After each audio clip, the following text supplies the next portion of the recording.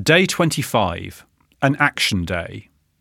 Well, can you believe it? It's been 10 days since our last action day, so today is a day to take off your headphones, to close the book, and to go out and do something. Remember what I said. Every 10th day, we need to get from theory into practice. We need to do something. And yesterday, I asked you to think about stories. How do stories work? In fact, I asked you to write a story about stories.